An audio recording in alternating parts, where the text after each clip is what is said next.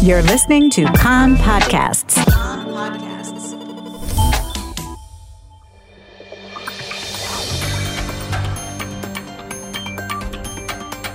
You are listening to the English language news of Kan, the Israeli Public Broadcasting Corporation.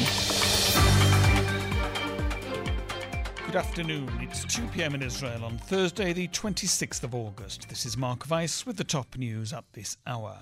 Prime Minister Bennett will meet this evening in the White House with US President Biden. Ahead of the meeting, a senior American official said that he surmised that Iran would be capable of producing a nuclear bomb within a few months' time. In a briefing to journalists in Washington, the American official said that in the time since President Trump abandoned the nuclear agreement, Iran has shrugged off all constraints, and its nuclear program has gained momentum with every passing week.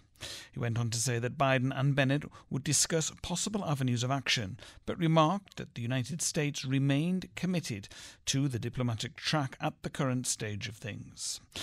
A member of Bennett's entourage said that it was imperative to guarantee that Iran would permanently remain 1 year's distance from acquiring nuclear weapons.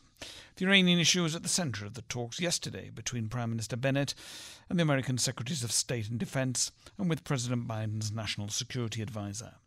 Senior White House officials said in advance of the meeting tonight at the White House that if diplomacy with Iran were to fail, the US administration would consider different avenues of action to prevent Iran from acquiring nuclear weapons.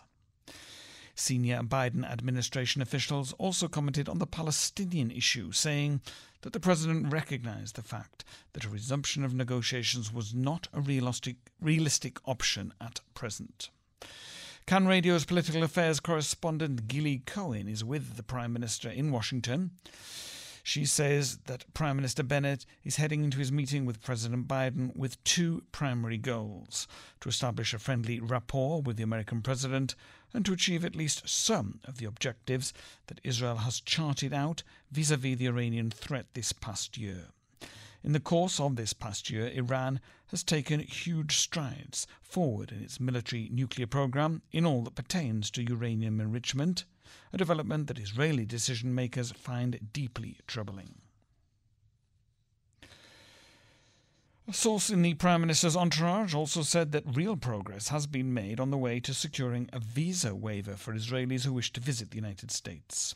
The source said that Secretary of State Blinken spoke about his desire to resolve the issue, saying that there was no reason for Israel not to be part of the visa waiver program.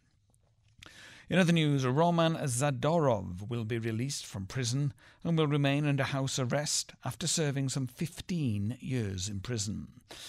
The Supreme Court rejected the state's appeal against the district court's decision to release Zadorov. The Supreme Court noted in its ruling that the danger that Zadorov poses has dropped from high to moderate, and he will be able to reside in his home, providing he wears an electric bracelet in the course of his retrial. Justice Alex Stein, who presided over the hearing, ruled that Zadorov's telephones and computers would be monitored by the state, as would his relatives' electronic devices, and he will not be allowed to receive visitors at his home. Zadorov will also be required to surrender his passport, and he will be prohibited from leaving Israel.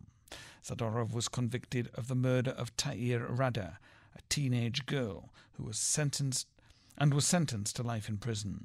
3 months ago, Supreme Court Justice Hanan Meltzer ruled in favour of giving him a retrial in response to new evidence that had come to light.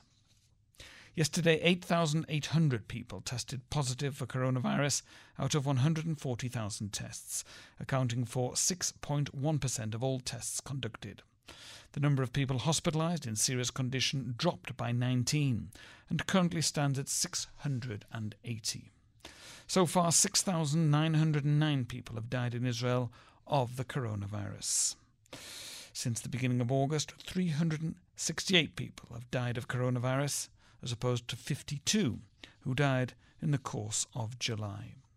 The weather: hotter today, turning to a Sharav heatwave. Maximum temperatures in the main centres: Jerusalem 34, Tel Aviv and Haifa 32, Eilat 42 degrees Celsius. That's the news from Kan Reka, the Israel Public Broadcasting Corporation. Join us at 8 p.m. Israel time for our 1-hour news program.